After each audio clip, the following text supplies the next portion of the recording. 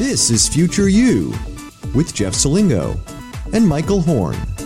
Welcome to Future You. I'm Michael Horn, joined by Jeff Salingo, and really excited for our guest on today's show. We have my former colleague, Michelle Wise. We work together at the Clayton Christensen Institute, and she's currently the Senior Vice President of Workforce Strategies at the Strada Education Network and the Chief Innovation Officer at the Strada Institute for the Future of Work, which we'll hear more about. But before we go there, Michelle, something we love to ask guests when they come on the show is how did they get into this crazy world of higher education? So we'd love to start that question with you as well.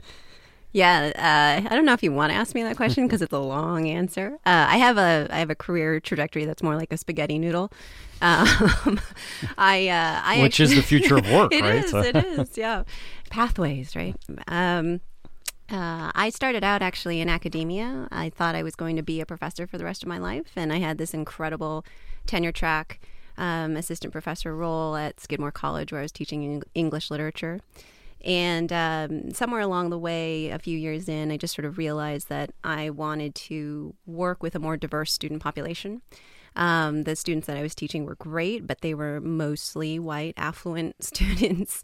And I was teaching Asian American literature, 8 or 20 of them at a time. And so I sort of saw the limits of what I was doing there. And in academia, it's not like you can just kind of up and move and go say, I'm going to go work at Berkeley with a more diverse student population. It was right during the recession. I was lucky to have a job, and I made the crazy choice to leave.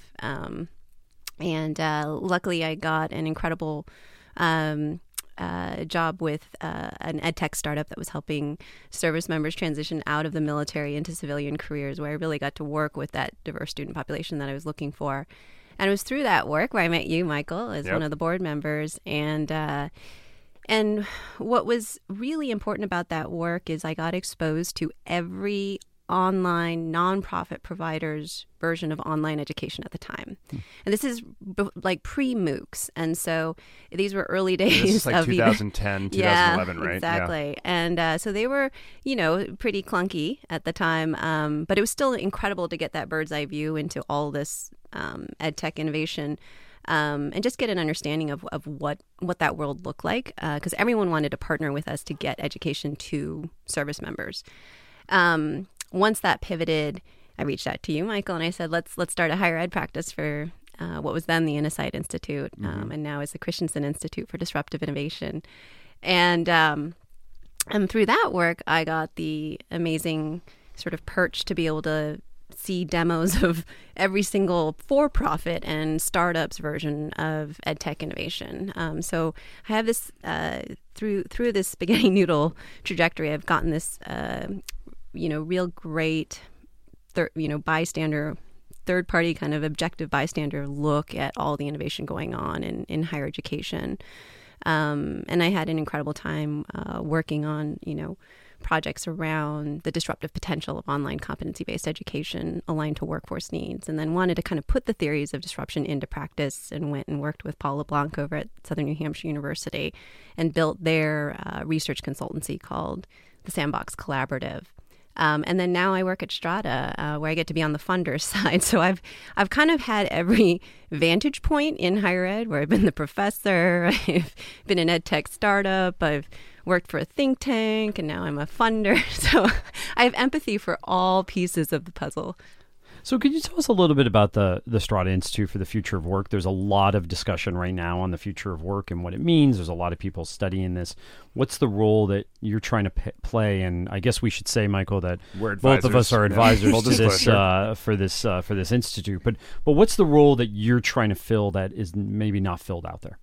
So there are tons of initiatives right now, and just it's becoming a very trendy conversation to talk about the future of work. But it's precisely because there is so much energy in this space that it's important to kind of start getting some clarity about a lot of these projections that are out there. The waters are getting a little bit muddied when it comes to thinking about things like the skills gap and underemployment and unemployment stats and wage stagnation and job obsolescence, and how do we make sense of all this noise? How do we kind of parse the signals through the noise? That's the intention of the Institute. The other piece of this is I'm very swayed by the fact that because of all the exponential changes in technology, our lives could be getting longer and more turbulent just because we're seeing technology reshape the way we work. We also are seeing medical advancements increasing our lifespans, except for in the case of middle-aged white males. But there are these. It feels like it's worth thinking about. What if we have longer, more turbulent work lives? What are we going to do? Because everyone talks about lifelong learning, and I feel like we are doing nothing to actually invest in any of the systems, the infrastructure and architecture needed to facilitate movements in and out of learning and work. It's so difficult for us to take an off-ramp out of work or college and make it work to come back in. So that's really the purpose of a lot of the research. We're just trying to understand where are the gaps? What do we need to study more in order to seed that learning ecosystem of the future? I think it's an interesting point because lifelong learning seems to be such a buzzword right now by everybody, and everybody talks about this concept and people shake their heads, yes. But then when you talk about the tactics and the strategies for actually addressing it, we have a hard time. We have a system that was really built for young people, and it's one and done, right? And now we've had the president of WGU on recently, and we were talking about adult learning. Now we're not only talking about adult learning, but we're talking about continuous learning. Mm-hmm. So what might a platform like that look like, or what might a system like that look like? Yeah, I think part of it will have to integrate advising at a different level. I think anyone who works in online education today is seeing the real need to embed human touch, human voice, almost more in the system than they had imagined initially. There's only so much you can automate, and so the advising and that high touch piece will probably come in the sense of people are going to need help creating some sort of navigation system for themselves. Michael, you've written about kind of this GPS, right? An education GPS. And it's precisely that. There's so much out there, but these adult learners have no idea how to make sense of it. So it's not like you can go in and type, something in Google and you'll be able to get a good answer for what pathway is really the best thing for me. I don't know whether it makes sense for me to go to Pluralsight or do a nano degree or do an edX MicroMasters. I don't know what the outcomes are for those sorts of things. So I think we're going to see interesting kind of platform curations of kind of marketplaces emerging where you're going to get more verified reviews, like consumer reviews of these things and whether they actually panned out for people. So there's going to be a lot of advising. There's going to be a lot of curation. There's going to be more free-flowing information about what is sort of a needlessly opaque market. Those are some core elements, I think, that we're going to see. And then we're going to see some new kinds of assessments of the future where we're going to get better at assessing where people are at now so we can then understand their gaps for the future that they need to fill. How do you think such a platform deals with the fact, to your point, and maybe this is what the Institute starts to illuminate, is given the nature of work is changing so fast, and I might get recommended to do a nano degree for yesterday's job, but there's a new job, there's new programs, we actually don't know the performance of those. How do these systems grapple or shed light on that for someone who's trying to navigate that pathway? Yeah, that's actually really relevant to some research we're about to put out in, I don't know when this podcast will come out, but we're about to release a report all about, in preparation for this kind of robo-human future. Mm-hmm. What are the human plus skills that we need? So a lot of people who are working on future work studies, the literature out there, everyone kind of keeps saying there's certain areas in which we're never going to be able to outcompete a computer, right? There's just certain things we need to relinquish and they'll just always do better. But the things that they will not be able to do are specifically human capabilities and skill sets, right? They will never be able to maybe have ethical judgment about something. They will never be able to have a values conversation or high emotional intelligence that we need in order to sometimes convey terrible news. So those kinds of human skills are a lot of the same skills that we talk about today in slightly different language around communication, collaboration, critical thinking. So I think those will be kind of foundational to these sort of vertical offshoots we're going to have to develop throughout our working lives, where they're almost going to be like, just little bursts of learning, or sometimes longer bursts of learning where we get skilled up for moving ahead in the workforce. And so that's kind of the way we're at some point, if someone is has maybe gone the CTE route and is very highly technical and maybe their job becomes obsolete, there may be a case for needing to access learning to get at more broad-based foundational skills that they need to develop in order to move into a management position, for instance. Others might need to learn how to do SEO and learn how to, work with an HRIS system or, these kind of things that seem like more technical skills. So it kind of goes both ways. There's going to be some who will kind of have to go broad and some that will have to kind of go vertical. Michelle, I want to go back to the beginning of the pathway, the beginning of the spaghetti there of a person's pathway, and that's undergraduate, traditional undergraduate education. You talked a little bit about the beginning of your career teaching, traditional undergraduates. We saw recently some data that came out from, IPED's data showing a huge drop-off in humanities degrees, even at elite institutions, both elite liberal arts colleges, where, a third used to be humanities and now it's under 25% in some cases because everyone wants to go the CS and math route, and even at places like Yale and Harvard and other elite research universities. Gosh, you just named both of us there. You see how I did that? If this idea of human capabilities, right, of complementing technology is going to be so important, I think the people in the liberal arts say, hey, that's us over here, right? We could do that. But yet more people are not majoring in those fields. Is that something we should be worried about? Yeah, that's actually the crux of this report is if you think about these human skills and the kinds of skills that employers say they value and that liberal arts institutions say they cultivate, it's all the same thing. They're all kind of converging on these same skills of communication, critical thinking, those sorts of things. But they use completely different kinds of taxonomies to talk about them. And one of the problems and one of the reasons why we are seeing that kind of decline in liberal arts majors is because we haven't necessarily done a good job of helping students translate those skills into the language of the workforce. So there actually are some really important skills that we are cultivating. We could always do better. There's a lot of room for improvement, and the paper goes into sort of making a case for problem-based learning as opposed to kind of scaffolding learning artificially in departmental silos. But still, there is, liberal arts majors, we wanted to kind of curb some of the wild narratives out there about liberal arts majors because policymakers in particular are quite down on the liberal arts, right? They think of them often as worthless and not worth pursuing. There's not that ROI. Others on the other side are saying you can do anything with a liberal arts major. You will out-earn a STEM major by the time you're 20 years into your career. Those are false, and so we wanted to put some clarity around the outcomes of liberal arts majors because we can do that with job postings data. We can actually see where liberal arts grads end up in the workforce, the skills that they're deploying because we're seeing the matching of resume data to job postings data. And, we can see how they're moving from first, second to third careers, and they're quite mobile, and they're moving out of underemployment more quickly, but they're stumbling in the dark. And so there's a real kind of onus on liberal arts institutions to not be out there saying, see, we cultivate these human skills needed for the future of work, but really what can we be doing better in order to help create that education GPS for them so that they can make themselves more marketable upon graduation. How transferable are those human skills, though, from field to field? It sounds like you're saying that you need that technical deep dive. Does my skills that I've learned in a liberal arts degree naturally port over when I make that next vertical deep dive in a new technical field?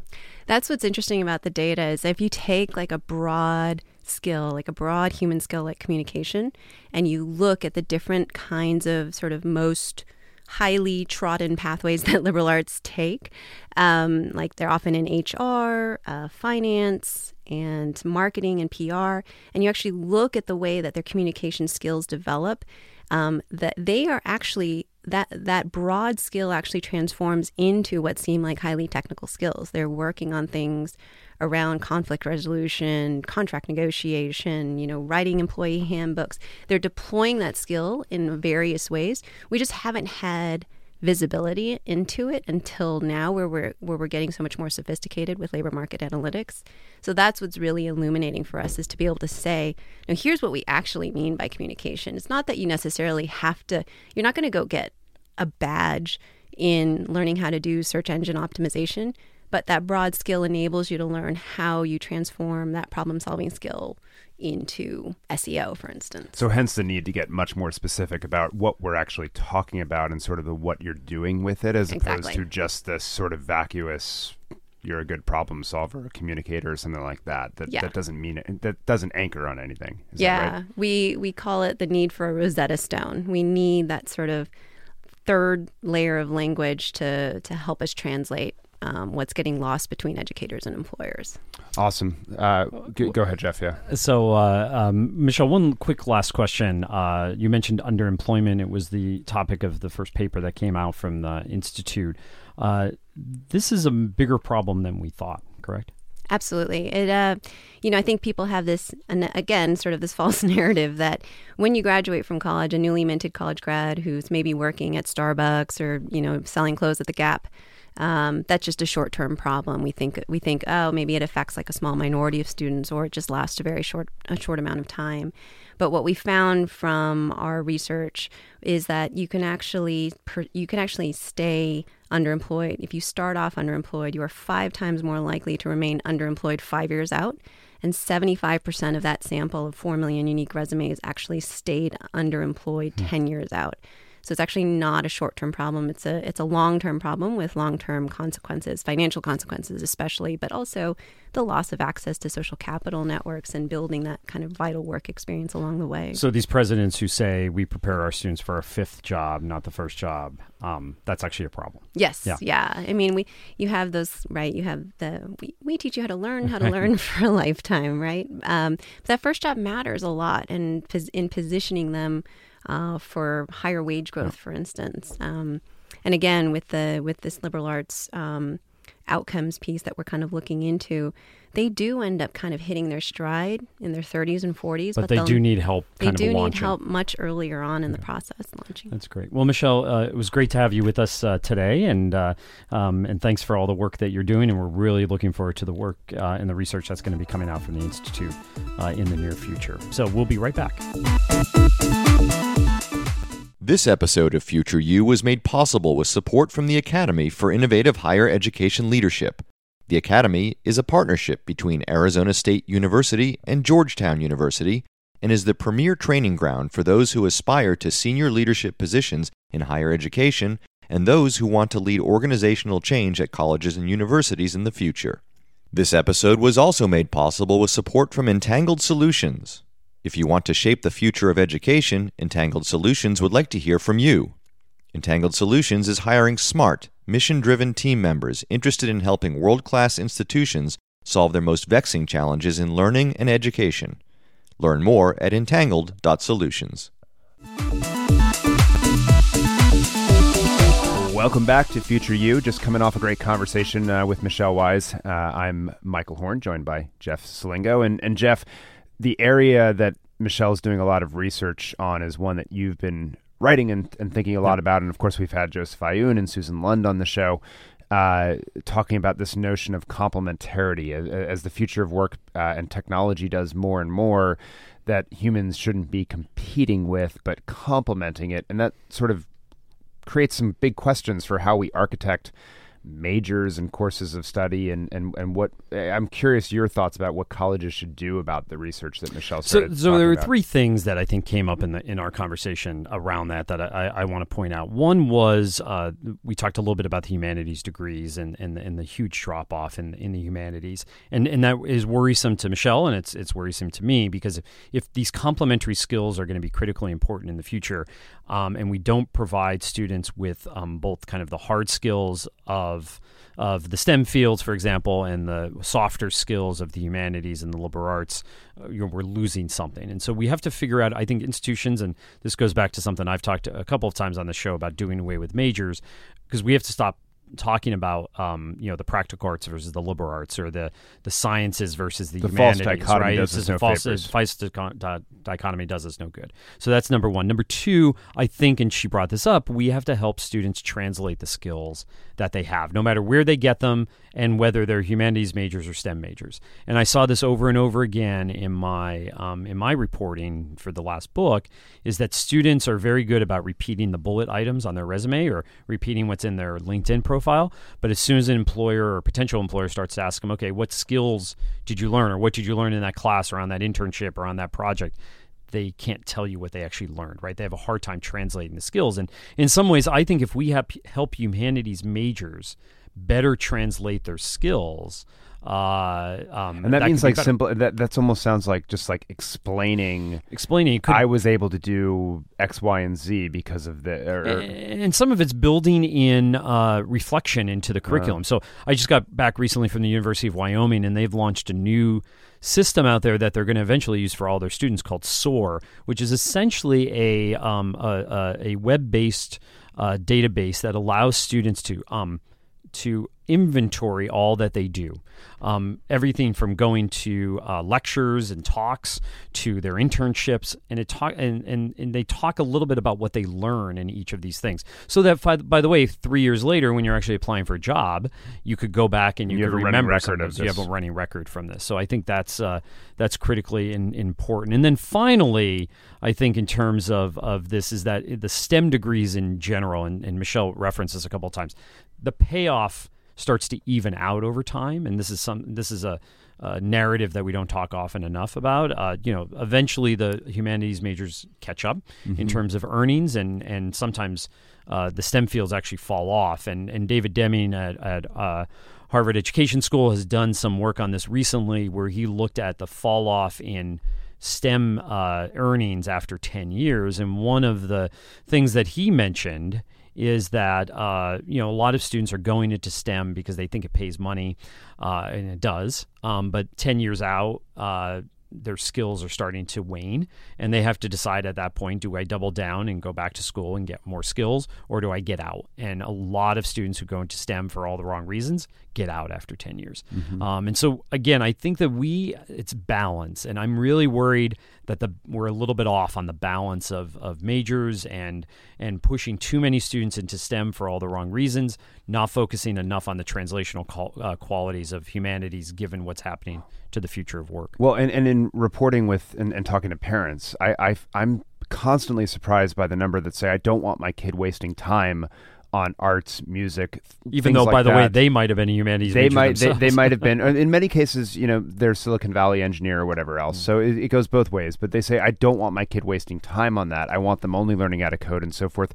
And I've been so surprised for the reasons Michelle said, which is it's very unclear computers will ever be good at ethical judgments, high emotional intelligence, things of philosophical and fundamentally human in nature. And they may become very good at writing their own code. And so it's not, after the baseline and understanding how it works, the real value may be in these things that the machines don't do. And it's interesting that there was a recent announcement that was in the Wall Street Journal about Make School and Dominican University in San Francisco. Dominican being a small liberal arts college, Make School being kind of a coding boot camp that doesn't have accreditation. Dominican does. So Dominican now, Make School is going to essentially offer a computer science minor to students at Dominican. Dominican's going to take its liberal arts curriculum and move over to Make School, and they may share accreditation out of Western Association. So it shows how we can't have these models competing with each other, that they really do need to complement each other and blend together. So Jeff, the flip side of this on the STEM side is the liberal arts major side. And, there's sort of two narratives that I hear on this. One is the research that Michelle's group at Strada did around underemployment. Your first job actually could really harm you on your third, fourth, fifth job, and to the tune of $10,000 lost annually, with some compounding impact there, I imagine. But liberal arts majors, if I heard her right, many of them actually are able to jump and sort of hit their stride in their 30s and 40s, and so sort of overcome that underemployment problem. What's your thinking on that first job? Because this is obviously something you wrote about quite a bit in the last book. Yeah, and I get this question from parents all the time. And to me, the first job is probably less critical if it's really short term and leads to that second and third and fourth job. And really, to me, it's around what's really referred to as job hopping. And I encourage new college graduates to job hop often in their 20s, because I think in many ways in the 4 years of college now, it's almost impossible to learn everything you need to learn to be really competitive in this job market. And think about, people who went to work for big consulting companies right after college, right? It was almost like free graduate education continuing to learn for them, right? Yeah. Continuing to learn, and then they'd probably stay there for 2 years, and then they go off and work somewhere else. And that's in some ways, I think, how people need to approach the job market after college, is it's a continuation of college. Where are you going to go to learn stuff that will eventually lead to a more permanent career, more permanent job in your later 20s, especially if you don't go to graduate school immediately. Yeah, that makes a lot of sense. Last thing just on my mind was she talked a little bit about this notion of moving more toward a problem-based learning methodology. I'm interested that higher ed calls it problem-based, K-12 calls it project-based, versus a more scaffolded learning structure by department.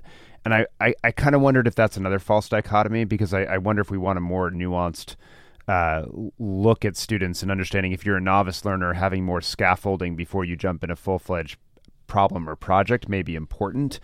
But maybe departmental structure is the thing that needs to go. And you've obviously written about this in thinking about majors as well. Right, and I think, as I said before, we need to kind of de-link or decouple the connection between departments, majors, and disciplines.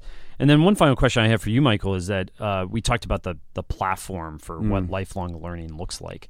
Lifelong learning is, every conference I go to now, people are talking about this. People are shaking their head. Great. By the way, as she was talking about it, I think she came up with the phrase continuous learning. That's the one, or maybe you said it. I think that's the phrase we should be using. But so that's okay. So continuous learning. How do you do this, right? Because we have institutions that were built for episodic learning, right? You come back and you focus on learning, whether even as a part-time student, you're still focused for a substantial amount of time. How do you build a platform that allows for this continuous learning? So it's interesting. I appreciate that she reads my work and referenced my piece on the Google Maps for education. But I actually wrote that piece in reference to places in the curriculum where the knowledge map is really well known. So in mathematics, for example, we have a pretty clear understanding of what prerequisites you need to learn before you tackle higher order math and so forth. And so understanding what you know, we can start to chart a path for you through material like that. And that's probably true for a handful of subjects in the K through 12 curriculum, maybe some higher education. I think the analogy is very tantalizing for helping people navigate pathways. And we know that Hunt Lambert at Harvard that we've had on, Northeastern, other universities are working on constructing this. I just worry because that future is so dynamic. Like Google Maps works well when the roads are not changing, right? But the roads are changing almost real time. And so I worry that our analogy for all this may just be a little bit off. And it's part of the reason I was asking her, what does this platform look like? Because I don't know that I'm fully there, that I understand it. No, and we need to be talking about that again on a future episode of Future You. But as usual, we have a ton to talk about, and we've run out of time. Thank you for joining us again, and please tell your friends. If you're listening to us on any platform, please rate us and send comments, and also send suggestions. We keep getting some suggestions for guests, and we're going to be getting around to some of those folks that have been suggested to us, but continue to listen. And thank you again, and until next time, we will see you on Future You.